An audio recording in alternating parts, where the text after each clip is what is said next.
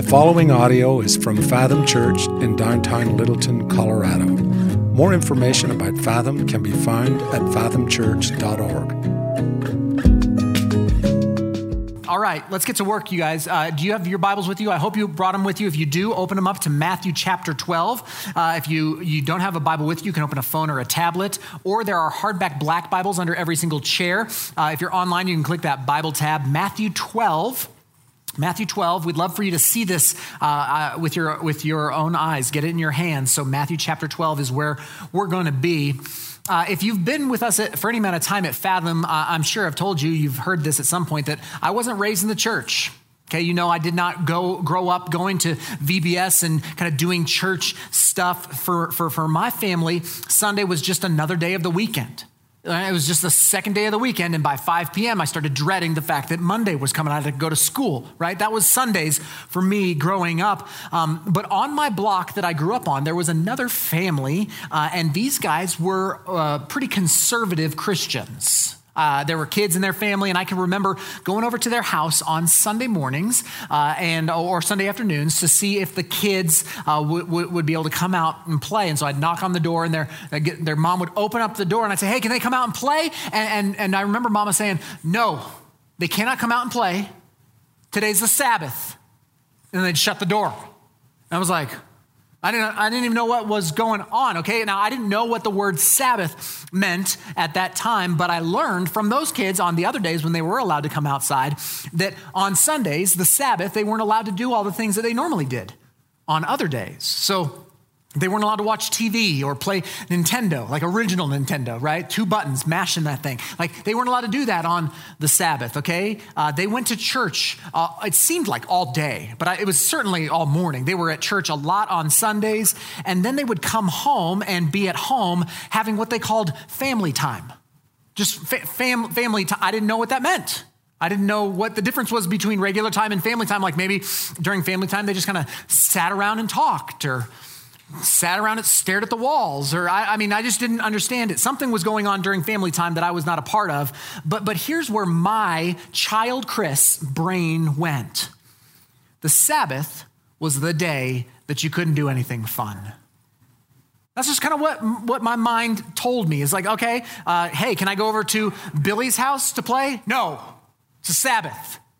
Today is the Sabbath. There's no fun on the Sabbath. You will sit here and you will think holy thoughts, right? Today is the day that the Lord has made. You will rejoice and be glad in it.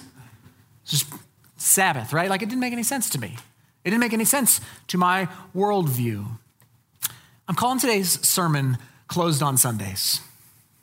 Closed on Sundays, okay? Think Chick-fil-A, Hobby Lobby, or Kanye West, whatever generation you're in, like closed on Sundays. You see, what I'm talking about is I think there's a popularized version in our world of this idea of Sabbath, and then there's the Bible. And what the biblical idea of Sabbath is very different than that. And so if you were with us last fall, we were in a sermon series called The Disciplines, and we talked about the spiritual discipline of practicing and observing the Sabbath. But today, what we see in our text, I kind of want to, that was more practical. Today, I want to take more of a theological approach as to what is the Sabbath. As biblical Christians, are we supposed to be closed on Sundays? Like, what does this mean for us? So we are in the middle of our study of the Gospel of Matthew. We are at Matthew chapter 12, and here's what's happening in the middle of the Gospel of Matthew. Opposition is on the rise.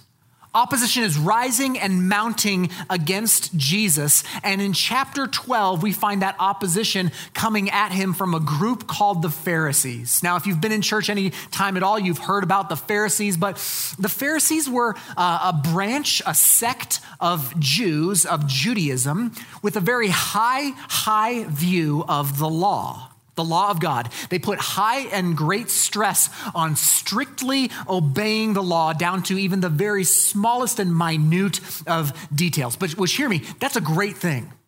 Following God's laws, doing the things that God has commanded us to do, that is a very good thing. That's the Pharisees. And in our text today, we find Jesus at odds with the Pharisees over one of their favorite things to battle about, which is the Sabbath. The Pharisees and Jesus, they love to go at it over the Sabbath, because in the Jewish law, the Sabbath was a day, one day out of 7, set aside for rest and worship. That's the idea, okay? If you know the 10 Commandments, the Big 10, this one's number 4. Top 50%, okay, makes the cut. This is an important law. Actually, the idea of Sabbath is rooted all the way back in Genesis chapter 2, when God finishes creating all things. He finishes his work in creation, and it says that on the 7th day, he rested from all of his work.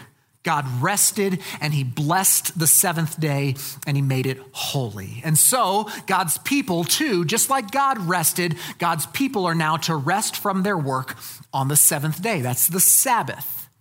God's people are enter his rest, God's rest, to remember the Sabbath and to make it holy. Now, the problem is that the Old Testament talks a lot about Sabbath, but it only stipulates that it's to be set apart as a day of rest from your work and for worship. There's not a lot of details on what you can and cannot do on the Sabbath in the Old Testament. There's just not a lot there. And the Jewish people needed some directions. They needed some help on what constitutes work and what constitutes rest. So the rabbis over history had developed 39 Sabbath rules. There were you can Google this. You can Google the 39 Sabbath rules in Judaism on what could and could not be done for Sabbath, okay? And the Pharisees who are now at odds with Jesus, they are ardent and fervent on trying to keep these 32 laws to the letter. Okay, so they want to keep the 4th commandment, good thing. So they created these 39 laws, which could maybe be a good thing, could be a bad thing, on observing to keep the Sabbath. They're trying to obey God's laws, but now they've gotten to the point where they are missing the very heart of God's Sabbath command. They're missing the heart of it because they're so busy trying to get 39 things taken care of on the Sabbath that they're missing the very rest that God institutes in the Sabbath. You see this irony here, right? It becomes ironic that they work really, really, really, really hard at not working. That's what's happened. So let's see what Jesus has to say, what our text has to say in Matthew chapter 12 about whether or not we should be closed on Sundays. Here we go. Matthew 12, starting in verse 1. At that time, Jesus went through the grain fields on the Sabbath. His disciples were hungry, and they began to pluck heads of grain to eat. But when the Pharisees saw it, they said to him, "Look, your disciples are doing what is not lawful to do on the Sabbath." Okay. Let's set the scene. Unlike today, where roads go around properties, in the ancient Near East, roads would go straight through individual farms and fields, okay? And so there was always some sort of growth of whatever they were harvesting, in this case, grain, coming up over the sides all the way to the edge of the roads. And so Leviticus chapter 19 permits travelers to pick grain and eat if they were hungry. It wasn't considered stealing. In fact, there were in Leviticus 19, it said, don't go to the very edges, don't glean to the very edges of your field. Leave some of that for the sojourner, for the traveler, so that they can eat if they get hungry on the road. And so this is what Jesus and his disciples are doing. They are being lawful in eating grain that's growing up over on this road, but this is the Sabbath. This is the Sabbath, okay? And these 39 complex Sabbath laws are in place. And the Pharisees see what his disciples are doing. They're plucking these grains and eating them, and they accuse them of breaking the Sabbath laws. And as I studied, most commentators think they are accusing them of breaking up to 4 of those 39 laws. Here they are, okay? Number 1, the plucking of the grain could be considered reaping, which was forbidden. Rubbing the grain to separate the husks from the grain could be considered threshing, forbidden, okay? Blowing away the husks, or like letting them float away or whatever, that was considered winnowing, forbidden. And if that wasn't enough, for good measure, they may have seen the entire exercise as preparation of food. Okay, which, by the way, Orthodox Jews still practice to this day. They prepare all of their food for Sabbath ahead of time, and they even have, you've seen this maybe, special timers on ovens for Sabbath settings, so they don't even have to start their oven for fear that might constitute preparing food on the Sabbath. This is all to keep the law. That's what they're doing here, and that's what they're accusing Jesus' disciples of. The Pharisees are questioning, hey, why aren't your disciples following the law? Why aren't they keeping the law? Why aren't they keeping the Sabbath? Well, Jesus will respond in verse 3. He said to them, have you not read what David did when he was hungry and those who were with him? How he entered the house of God and ate the bread of the presence, which it was not lawful for him to eat, nor for those who were with him, but only for the priests. Verse 5, or have you not read in the law how on the Sabbath the priests in the temple profane the Sabbath and are guiltless? So Jesus does a little work here, biblical work, does a little Bible study with these Pharisees, the experts in the Bible, and he says this twice. He says, have you not read? Have you not read? That's a jab at these Bible scholars. Have you not read? And he points out their ignorance towards the very scriptures that they're trying to adhere to. And he points out some inconsistencies in their argument. He uses two illustrations, little examples here of their ignorance. First, he reminds them of David. David in 1 Samuel 21 is a story where he and his men are hungry. They're on the run from Saul. They are hungry. They enter into the tabernacle, into the tent of meeting, and they eat the consecrated bread, the showbread, the bread of presence that was reserved only for the priests, the Levitical priests, to eat. So David is officially in violation of the law. And yet Jesus points out that no one condemns David for this breach of the law. And he says, essentially, if David and his men could break the Torah for the sake of their hunger, how much more can Jesus and his disciples? He's pointing out their inconsistencies. Okay, the second illustration he uses is he brings up the priests themselves. And he says, hey, the priests, they are engaging in temple duties on the Sabbath. They are working on the Sabbath. They officially, too, are guilty of Sabbath violations, yet the rabbis considered that temple service an exception to the rule. It's kind of like the staff here, the paid staff at Fathom Church, right? Like right now, I'm working, by the way. This is my job. You're paying me right now. Whether you think it's worth it or not, you're paying me right now. I ain't closed on Sundays. Right? We are open for business. This is why I can't Sabbath on a Sunday. I've got to Sabbath on a different day for me. But the priests here, that's what he's saying. The priests are doing God's work on the Sabbath, and he says that they are guiltless, even though they technically, and he uses the word, they technically profane the Sabbath. If you know anything about Old Testament priesting, it's busy work. It's a lot of work. And so Jesus is using these examples to say, there's some flaws in your thinking here. If you're trying to follow all these laws to the letter of the law, what about the rest of these stories where people didn't do that? You're missing the point. And then he takes it to the next level. He amps it up a little bit in verse 6. He says, I tell you, something greater than the temple is here. Them's fighting words right there. To a Jewish Pharisee, something greater than the temple is here. And if you had known what this means, I desire mercy and not sacrifice, you would not have condemned the guiltless, for the Son of Man is Lord of the Sabbath. This is Jesus amping this up. This is Jesus taking this to the nth degree. Okay, he just said to these Pharisees that I am the Lord of the Sabbath. It's no wonder that in verse 14 they want to kill him. He just said, I am the Lord of the Sabbath, as in, I get to interpret the law.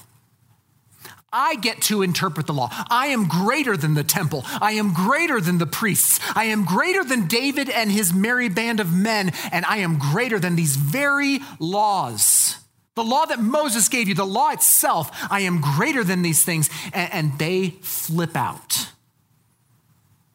It's my first point this morning on what it means to be closed on Sunday. The Sabbath is about mercy, not legalism. The Sabbath is about mercy, not legalism. The Pharisees have come to believe that the strictest adherence to the Sabbath laws is exactly what is necessary to keep those laws. And in doing so, they missed what the Sabbath was all about.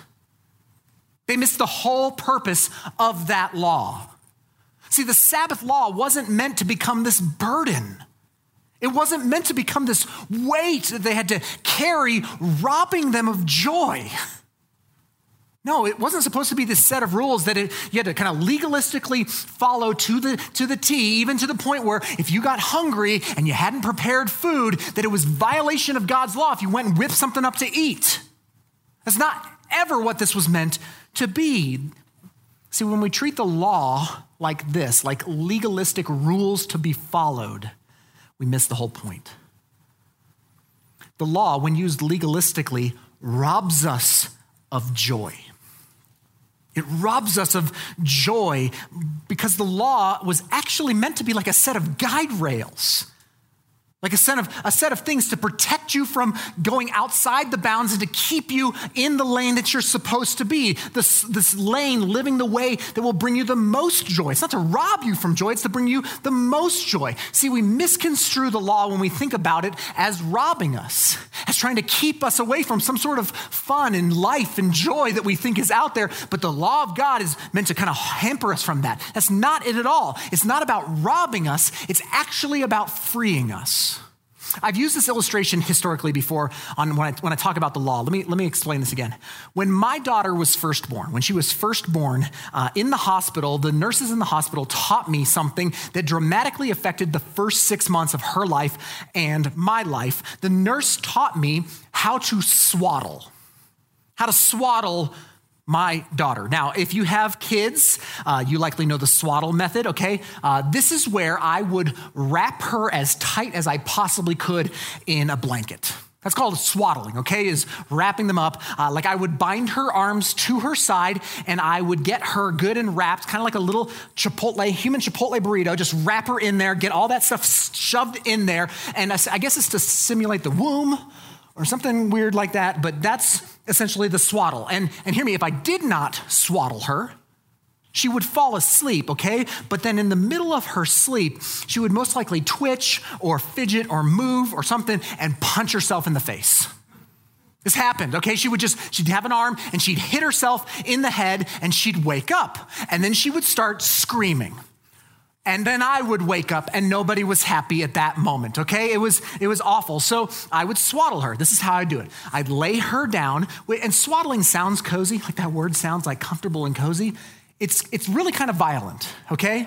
Because she didn't like it. And so I'd lay the blanket down, I'd lay Harper down, I'd put a hand on her chest, and with my thumb, I'd hold her arm down, and then I'd ratchet one of these over and hold her down, pin the other arm, and then it's like you're getting a ratchet strap going on that thing. It's like a straitjacket for infants. That's what it is, okay? That's exactly what it is. And she would fight me the whole time.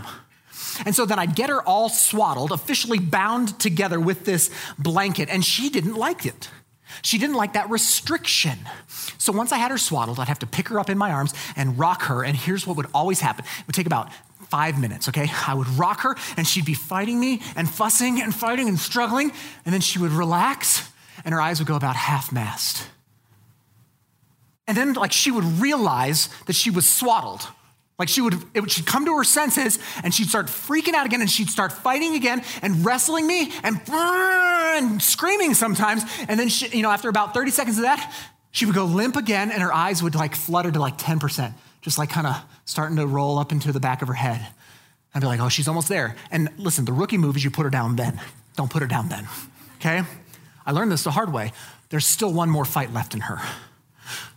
So the third fight comes, she fights me one more time. I'm rocking her, she's swaddled in, she's struggling hard to break free of this bondage that her evil father has put her in.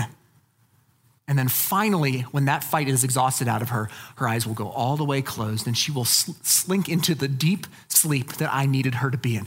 Then I would carefully lay her in her crib and walk away silently. Don't wake the baby, right? Like that's exactly how it worked. It's the best image I know of how the Sabbath law is meant to be for us. You've got this law of the Sabbath, and it's meant to be a swaddle to bring you rest. And sometimes when we feel like we're being restricted, we respond with, no, like I don't like this. This doesn't feel like freedom. It doesn't feel like freedom to be closed on Sundays. This feels like bondage.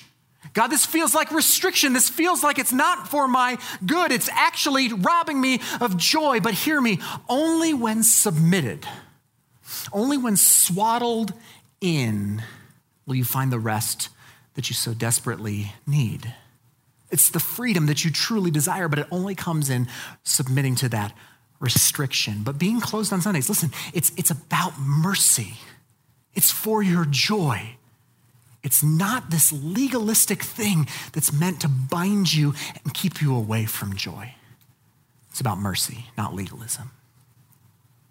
Okay, let's keep going. Matthew 12, there's another bit to this. Verse 9.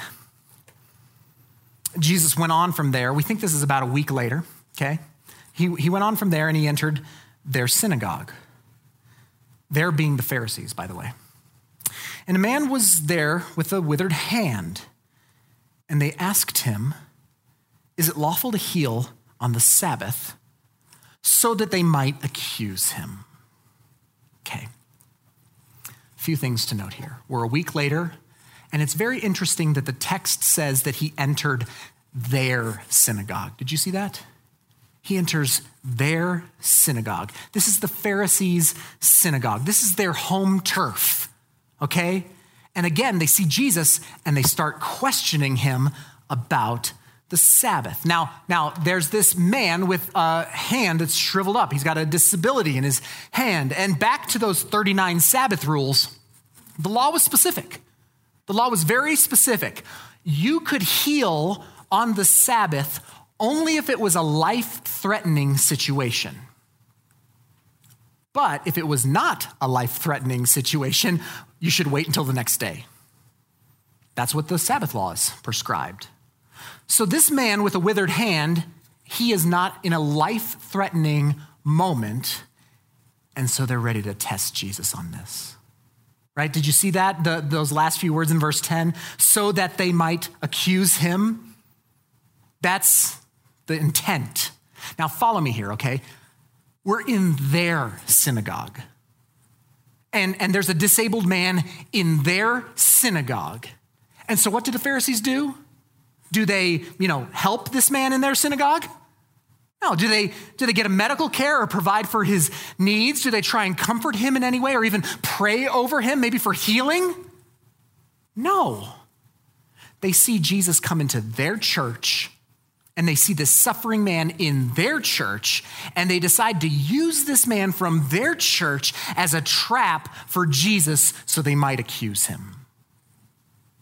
They don't care about lawfulness. They don't care about the Sabbath. They certainly don't care about this guy or his hand.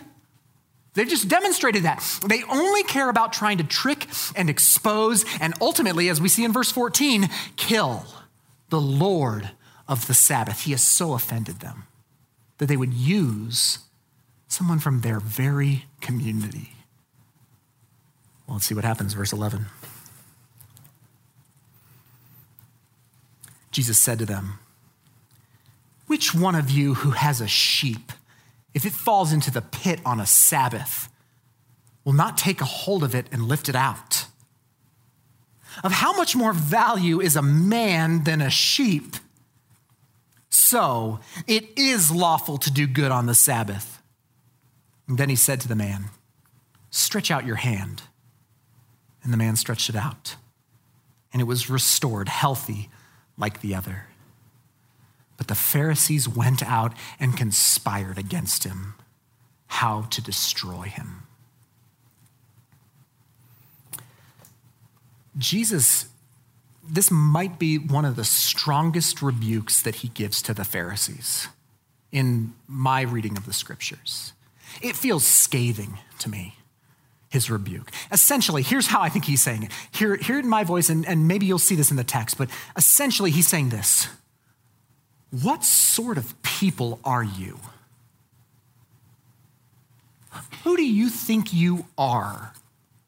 Like, that you would use and abuse and neglect a suffering member in your synagogue. Who are you? Who dares do something like this? This here, this is an angry Jesus moment.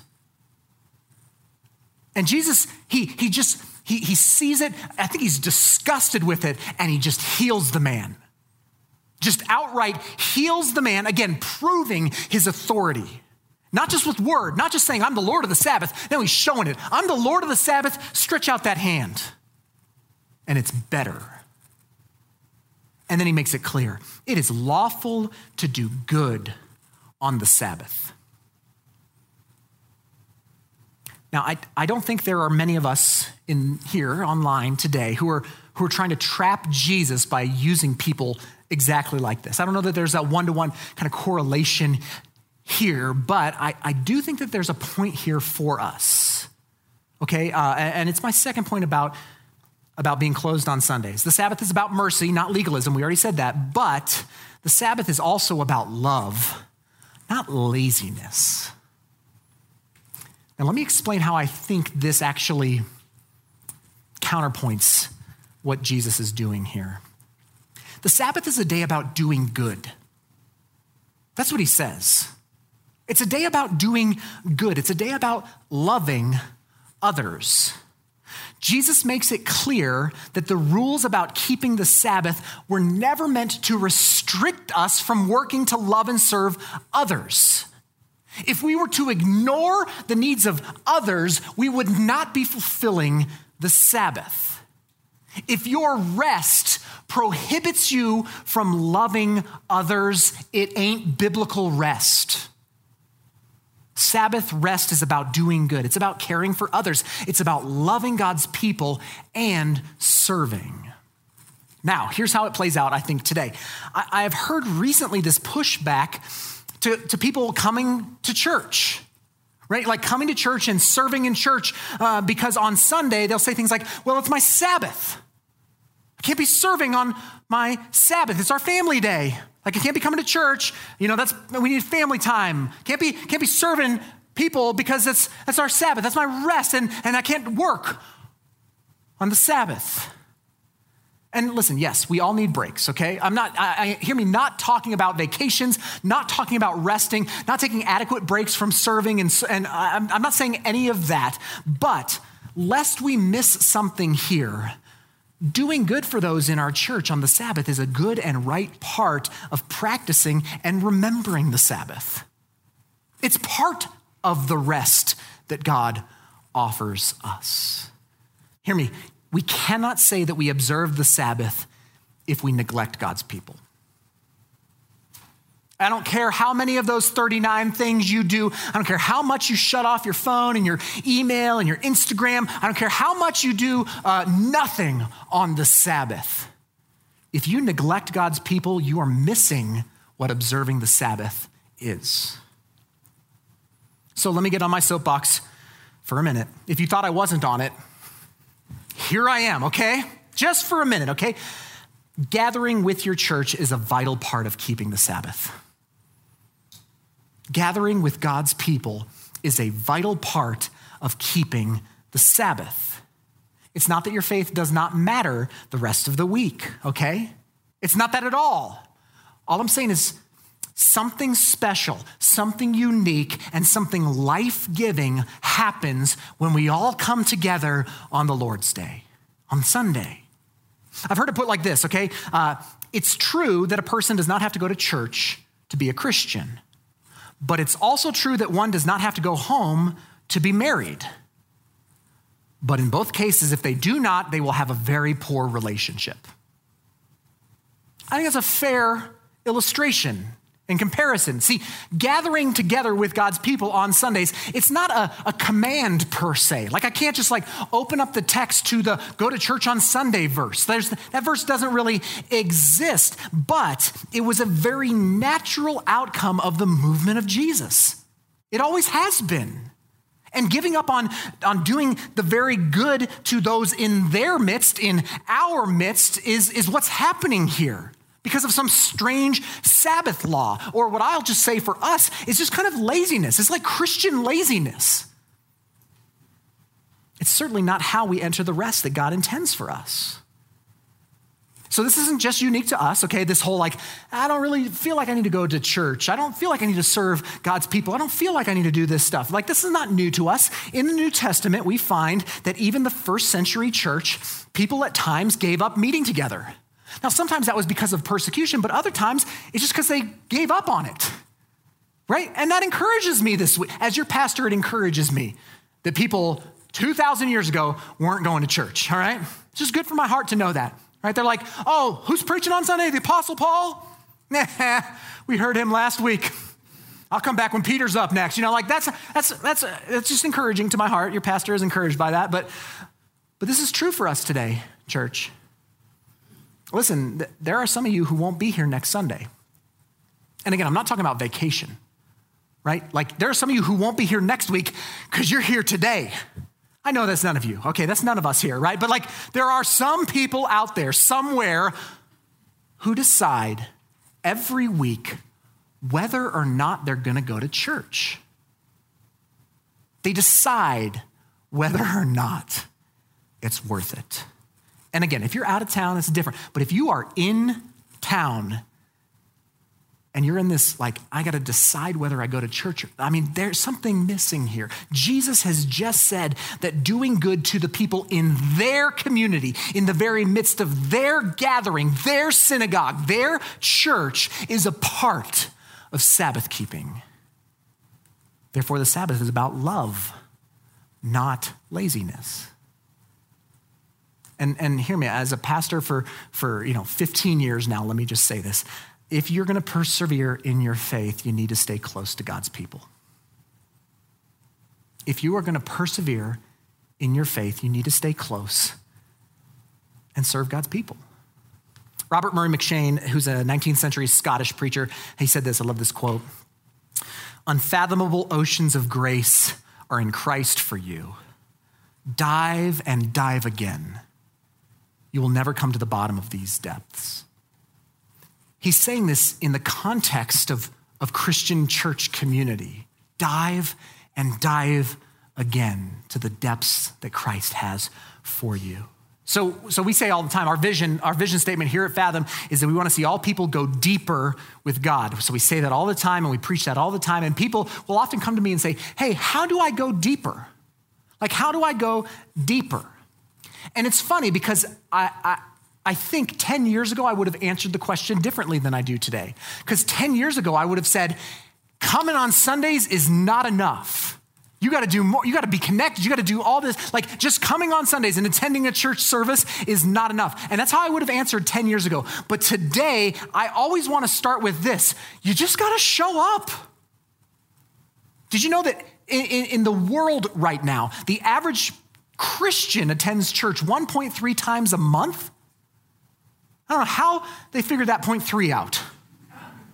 Maybe it's online attendance, online people, but I don't know how that really works. But all I'm saying is you've got to show up.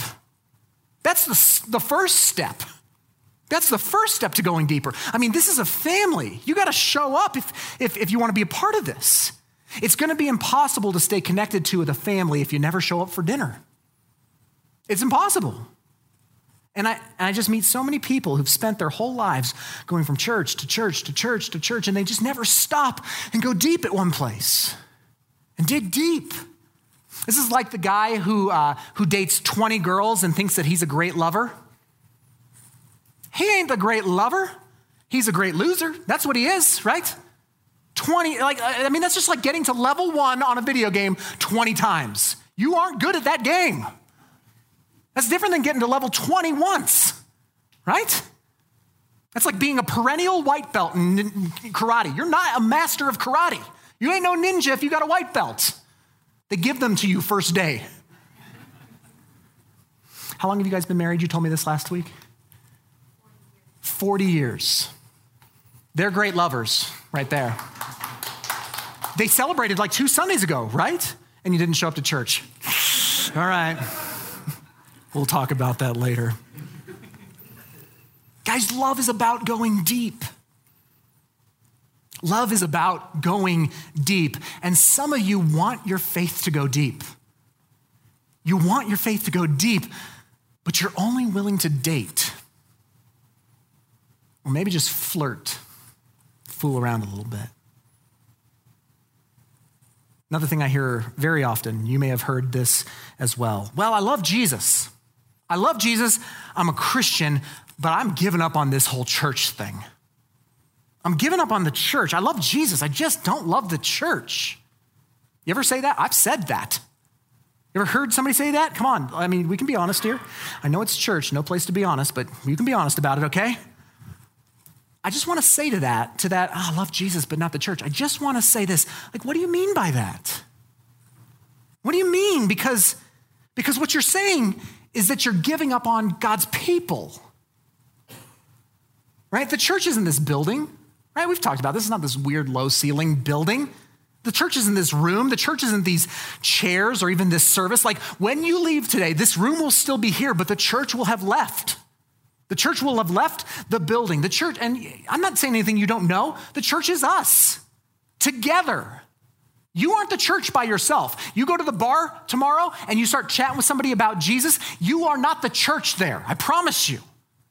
The church is when we gather together. We are the church when we gather. So when you say that you're giving up on the church, you're saying, I'm giving up on you guys. You're giving up on us. And how in the world can you give up on us when Jesus won't give up on us? Jesus died for the church, the bride that was unfaithful to him. He never gave up. Look, I know we're a mess.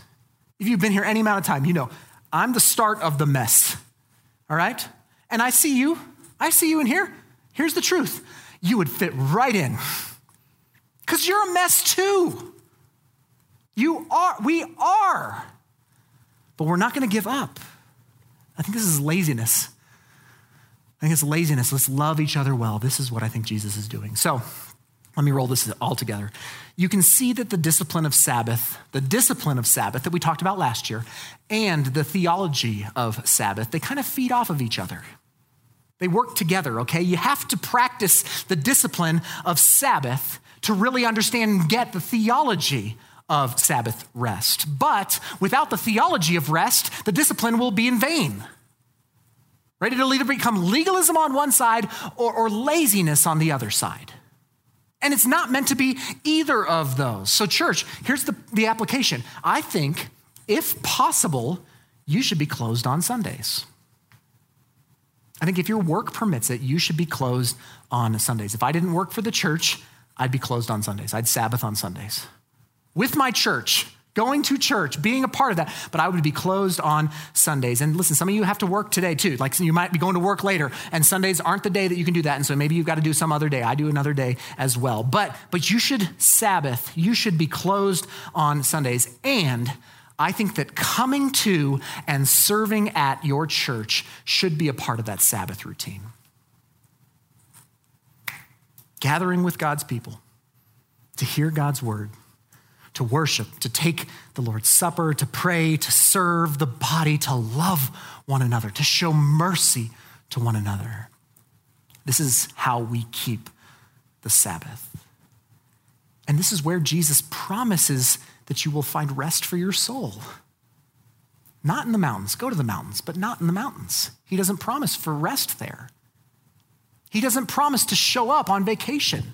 Go to the beach, enjoy it. You might encounter him there, but he promises to dwell with his people. Today, choose mercy. Today, choose love. Choose to Sabbath. Let's pray. Father, another sermon on the Sabbath. And yet, Lord, there's new that our eyes are open to in this. There's more that we see as we dig a little deeper into the theology of this.